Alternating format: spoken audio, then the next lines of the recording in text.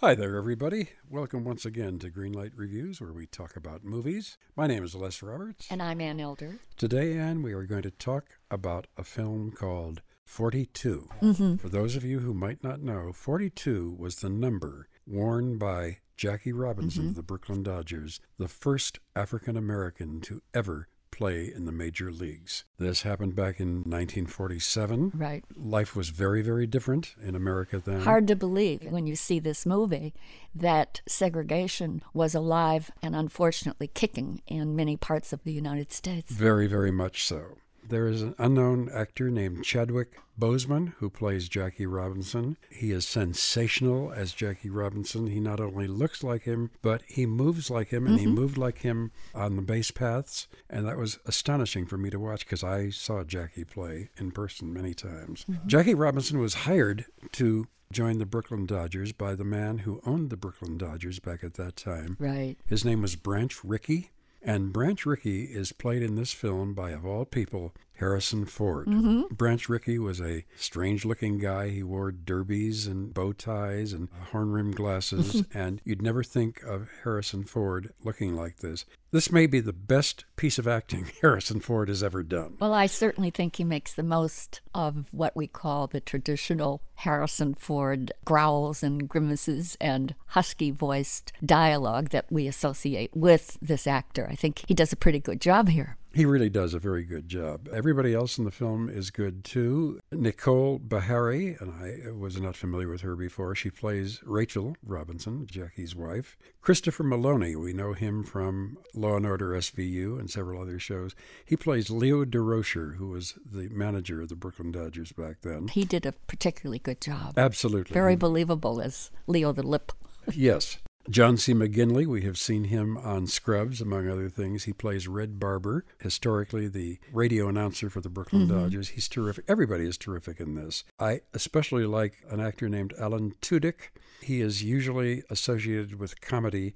He plays Ben Chapman, who at the time was the manager of the Philadelphia Phillies and the most blatant racist you have ever heard in your life. It is difficult to sit and watch him. Yes, you can't help but cringe. It absolutely made me feel terrible. And, I was a kid when all this was going on, but I certainly remembered it. This brought it all back to me. So, of course, it is difficult to watch in a lot of places, but I guarantee you will be uplifted by the end. I think everybody should see this film, whether you're a baseball fan or not. Definitely if you have kids, and definitely if you have boy kids. Right. Take them to see this movie. Historically, I thought the movie did an excellent job of showing the travails that Jackie Robinson had to endure. He was selected by Branch Rickey because he thought he was a super cool guy and would hold his temper because he knew that this particular baseball player would be tested. Definitely. We watched the young Jackie Robinson at first playing for the Negro League. Then we watch him going through the minor leagues of the Brooklyn Dodgers, namely the Montreal Royals. Right. Once he proved himself there, then Branch Rickey brought him up in 1947 to play for the Brooklyn Dodgers.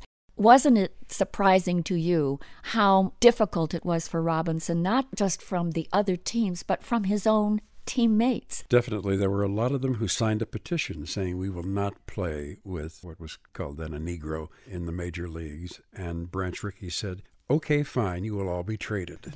Exactly right. You suffer as you watch Jackie Robinson being beaned, insulted, spiked, and thrown out of the game for no reason at all. You just can't believe that a guy has that kind of nobility.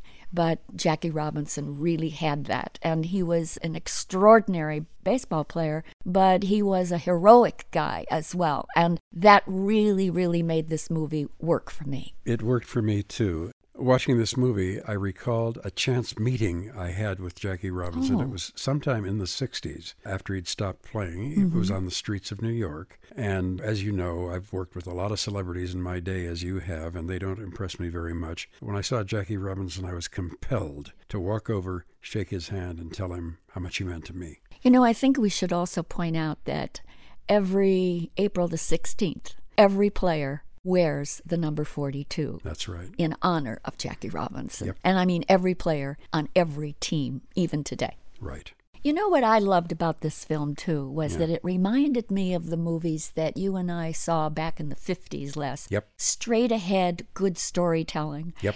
No frills, no 3D, no CGI, just the kind of good old-fashioned movie stuff that really speaks to the human spirit. And this is a beautiful biopic.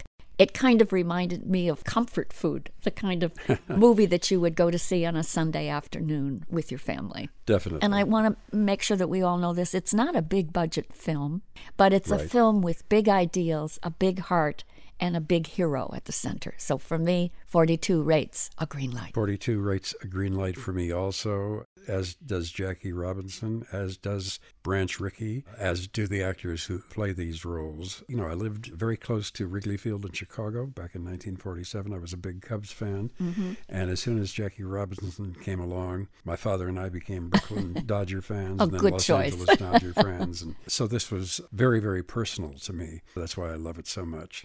So I am delighted to report 2 green lights for 42. Well, we're going to be back to review another film very, very shortly. Until that time, my name is Les Roberts. And I'm Ann Elder. And Greenlight Reviews hopes that you will have as great a time actually seeing a baseball game as you will with this one at the movies. Hello everyone, my name is Matt Neglia, and I am the host of the Next Best Picture podcast, part of the Film Entertainment Awards website, nextbestpicture.com. On our show, we explore all year long what is possibly going to win Best Picture at the Oscars.